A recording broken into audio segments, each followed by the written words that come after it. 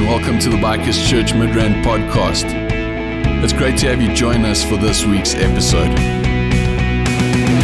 We hope that you find this valuable for your daily life.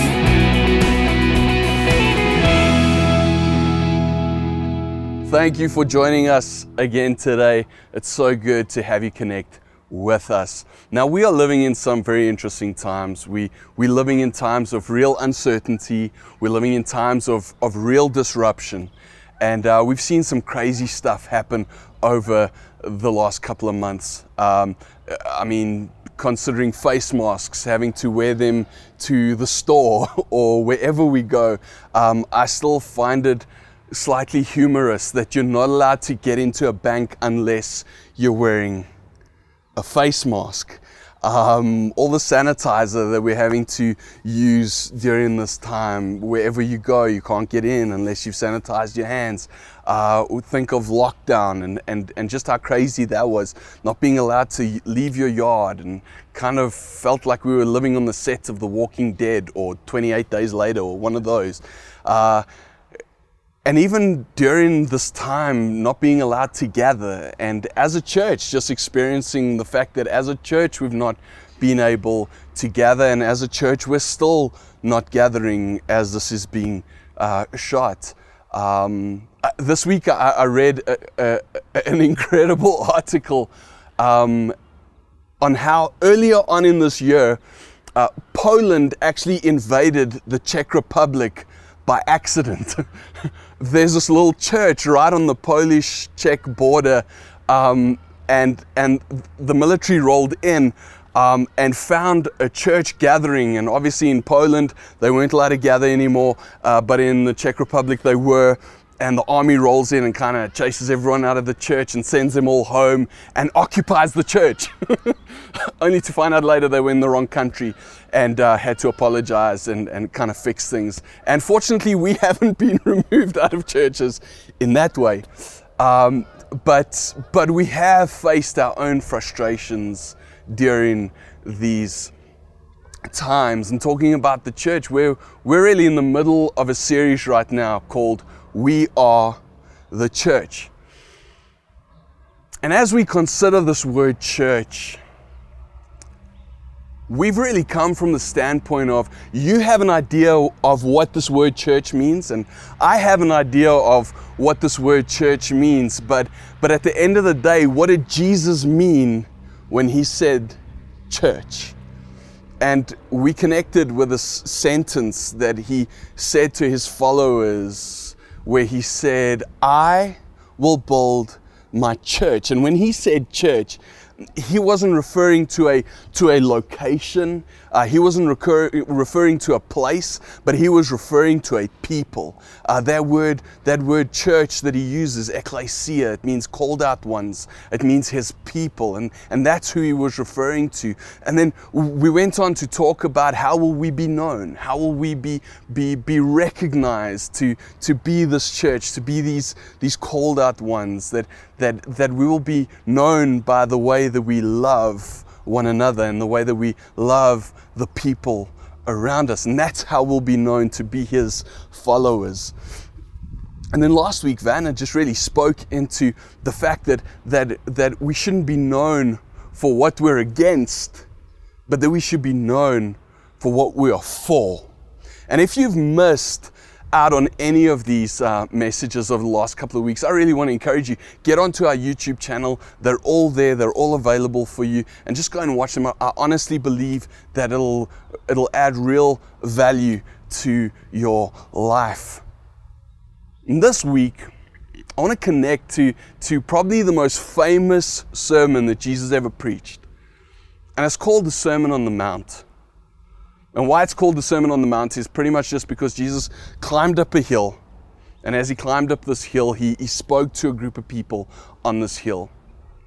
And therefore it being called the Sermon on the Mount. But in this message that he's giving to his followers that are there with him, he essentially calls us as his followers, as he called them on the day. He referred to them and he refers to us as two things. And I want to have a look at those two things today. Here's what he said. This message is captured for us in the book of Matthew, chapter 5 and verse 13. It says this. It says, "You are the salt of the earth." You are the salt of the earth. Now, as you and I read it in today's terms, we may get the wrong idea about what Jesus was meaning there, because for you and I, in our language, in our vocabulary, when we look at that, we go, man, salt of the earth. It's like those are real salt of the earth kind of people. There's nothing flashy, there's nothing fancy about them. They're just real salt of the earth people, just like down to earth people, really cool people. Like I say, nothing fancy about them, just really cool people, like down-to-earth people. But yet when Jesus said, "You are the salt of the earth," that's not what he meant. Because the group of people that he was speaking to, they understood what salt meant and what salt does. Because you see, back then they didn't have fridges, they didn't have freezers, they didn't have these places where they could store their food and kind of preserve their food through keeping it cool. No, they had to use other methods, and for them salt was a preservative. Salt preserved their food. It kept it from rotting. So when Jesus says to them, "You are the salt of the earth," what they are hearing is, "You are my preservative on this earth." And in a very practical way, that's exactly what Jesus was saying to them, and what I believe he's still saying to you and to me today. What he was saying is that without you living out and without you demonstrating the way that I've asked you to live, the world around you will rot. You are the salt of the earth. And if you may be wondering around the validity of that today, just stop and have a look around you. Just stop and have a look around. Stop and have a look throughout history. As we look throughout history, we see what happens when we try to remove God from society. If we look at communism, we look at Marxism, even if we look today at the strong push for humanism within our society, we see that in all of these instances, they all tried to remove God from society, and the end result was that the world around them started to rot. And in the day that Jesus spoke these words, his audience was a conquered and oppressed people living under Roman rule. You see, at one point, Israel was like this revolving door of being conquered. Like whoever came along conquered them. It was pretty much like, they weren't the wall, they weren't the fence, they were the open door. Come in, conquer us, and we'll do whatever you tell us to do. It's kind of where they were at. And at that time, Rome had conquered them. And they were living under Roman rule. And what that meant was that as the Romans functioned, God was removed from society. Jupiter was worshipped, the planet. Jupiter was worshipped. And ultimately, human life had no value. Human life had no value. The only thing that the Roman world valued was money and power. So if you were a really wealthy person, your money was valued. If you were a really mighty person, like if you were a commander or something along those lines, like your sword was valued. Kind of him with the biggest army, biggest sword, that wins. That's what was valued. But you see, the first century church, they lived in that space. And though their world was falling down around them, first century Christians, they lived with a kind of mercy. They lived with a kind of purity of heart. They lived with a kind of righteousness that They found worth in those who the Roman world found worthless. And they demonstrated such a powerful love that changed the way that the world would ultimately value human life. All because of how Jesus had taught them to live. I mean, just think about that moment where his followers look at him and say, Jesus, teach us how to pray.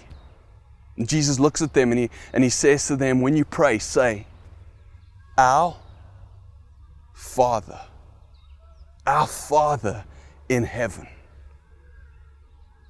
Not some big chunk of rock out in space. No, our Father. Like, God became personal. God had a personality. He was personal to the person. Like, as Jesus says this, all of a sudden, God becomes a father. And here's the deal, folks. When God's your Father, you have value. When God's your Father, you have value. Because when God's your Father, you are loved by God. And whoever is loved by God has intrinsic value. If you are sitting there today thinking to yourself, man, am I loved by God? You are loved by God. Do I have value? Right there where you're sitting, you have value. And here Jesus is making God so personal. And he's saying to these people that to this personal God, you are his salt. You are his preservative here on earth. And without you living out and demonstrating this life that he's asked you to live, the world around you will rot. You are the salt of the earth. Well, he carries on, and he says this in verse 14. He says, you are the light of the world. A town built on a hill cannot be hidden. You are the light of the world. A town built on a hill cannot be hidden. And to you and me, that may kind of slip by without us really grasping the significance of it. But his audience understood it, because back then, the world that they lived in was pretty much just the area that they lived in. And they knew that it was really flat. And there were these little hills. And when a town was built, the town would be built on one of these hills. And these towns were built out of white limestone.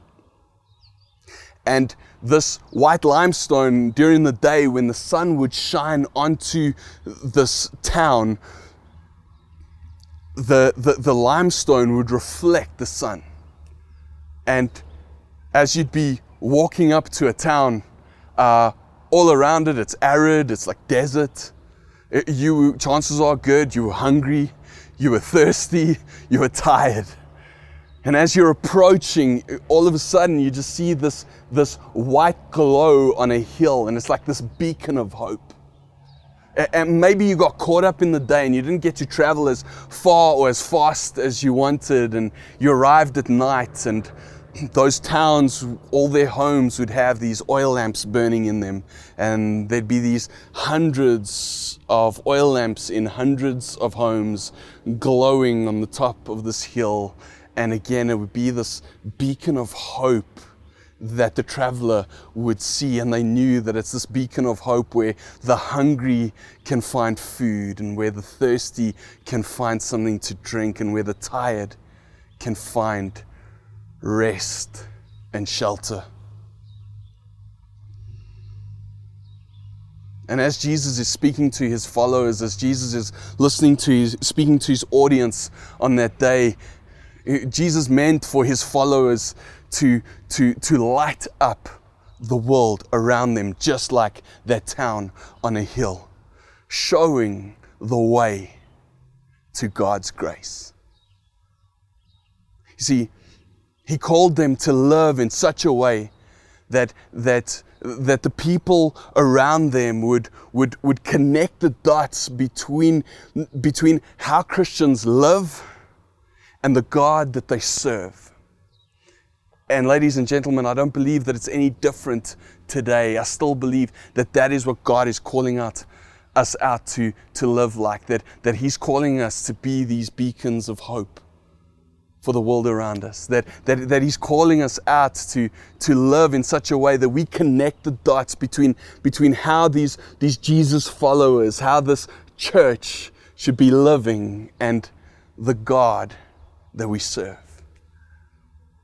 That when people look at the way that we raise our kids, that it's salt and light. That as they look at the way that we love our spouses, how we deal with each other in our marriages, that would be salt and light. That the way that we function at work and operate at work, that it would be salt and light to the world around us. That hungry can find food and thirsty can find water, and that the tired can find rest and shelter and fullness of life.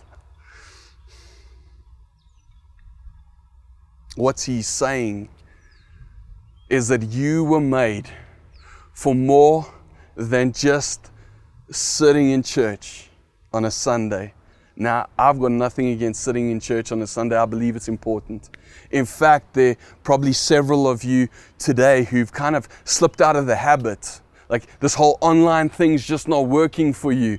And as a result, you're finding other things to do on a Sunday morning now that you can get out a bit and connect a little more with other people. And you may even be in a bit of a space where you're going, in all truth, man, I'll get back into church when we can gather again. And if there's something that I've learned is once you stop doing something, it's really hard to get back into it. My Sundays haven't changed much, if I'm honest. On a Sunday morning, I get woken up by the world's most beautiful alarm clock. Her name is Natalie. And she brings me a cup of green tea and a big kiss. It's a great way to wake up in the morning. From there, I'll get through a shower, get myself dressed, get downstairs. 8:30, I'm in a prayer meeting with many of you, and we'll be praying for the rest of you and for ourselves. Just that God will make us open to the message for that morning. And then from there, between that prayer meeting and the actual church starting, I'm swallowing a slice of toast, but at 9 o'clock, man, furniture's been shifted, my son's on my shoulders, and by the time the worship team starts playing, we are jumping around and dancing in our living room, praising God for what He's done through this time in our lives, for worshiping, for who He is in our lives. And just changing the atmosphere in our home from areas of hurt, areas of fear, areas of doubt into an atmosphere of faith and peace. And then from there, just sitting open to hear what God is wanting to communicate to us. So when it comes to Sunday, our lives haven't changed much. We're still in the habit. We're still engaging. And I believe that God still wants us to engage. But I believe that He wants us to step further than just wanting to sit in a church on a Sunday. You see, He carries on in Matthew 5:14, and He says this. He says, "You are the light of the world. A town built on a hill cannot be hidden." A town built on a hill cannot be hidden. Now that word built is a little misleading. It's kind of one of those moments where the English language just fails us. In the original language, it's far closer to the word placed. A town placed on a hill cannot be hidden. Catch what Jesus is saying there to His audience and what He's saying to you and to me. Jesus is essentially saying that you are like a strategically placed light on a hill. You are like a strategically placed light on a hill. You may be saying, I'm not strategically placed, man. In fact, I was actually just transferred from Durban because my job needed someone up here. Or you may be in a place where you're going, in all honesty, I was just living in a small town in the Free State, and I actually just needed to earn a bit more money, and I figured I could do that in Joburg. So I just moved up here. And you can rationalize all kinds of theories as to why you are where you are. But I want to say to you that you are not where you are by accident, but you are where you are because God has strategically and geographically placed you there to be that light shining on a hill. He carries on in verse 15 and he says, neither do people light a lamp and put it under a bowl. Instead, they put it on its stand, and it gives light to everything in the house. In the same way, let your light shine before others, that they may see our good deeds and glorify your Father in heaven. You see, far too often we hope that people see our intentions, but they don't. They see our actions. We hope people will even judge us according to our intentions, but they don't. They judge us based on our actions. And ultimately, that, ladies and gentlemen, is what we'll be known for. It's what Jesus said. How will they know that you're mine? By the way that you love one another. You see, good deeds point people to the Father. It's that dot connector. It's where people look at the church and how they should look at the church and go, man, they are the kindest, most generous people I've ever come across. Like, who is that kind? Who is that generous? How does anyone love someone that much? Jesus said, be salt, be light. So people can connect the dots between the good deeds that we do and our Father in heaven. We have to be His dot connectors. I wonder today, what's your next step? What's your next step? If you're a Christian today, chances are very good that you're a Christian, that you're a Jesus follower, because someone was salt and light in your life. Someone was that town shining on a hill. Someone was that strategically placed light that was pointing you to the Heavenly Father and showing you the way to God's grace. Now, their persistence may have been a little irritating, but ultimately, the way that they loved you changed your heart and changed your life. I wonder today, are you that person in someone else's life? Are you that salt? Are you that light?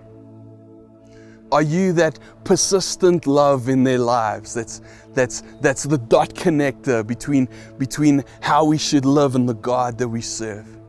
Are you that preservative, living out the way that Jesus asks us to live? Are you that light, showing people the way to Jesus? And if you aren't, I want to encourage you today, make the choice. Make the choice to be His preservative. Make the choice to be His light. Be salt. Be light. Because salt always preserves and light always shows the way. Let's pray.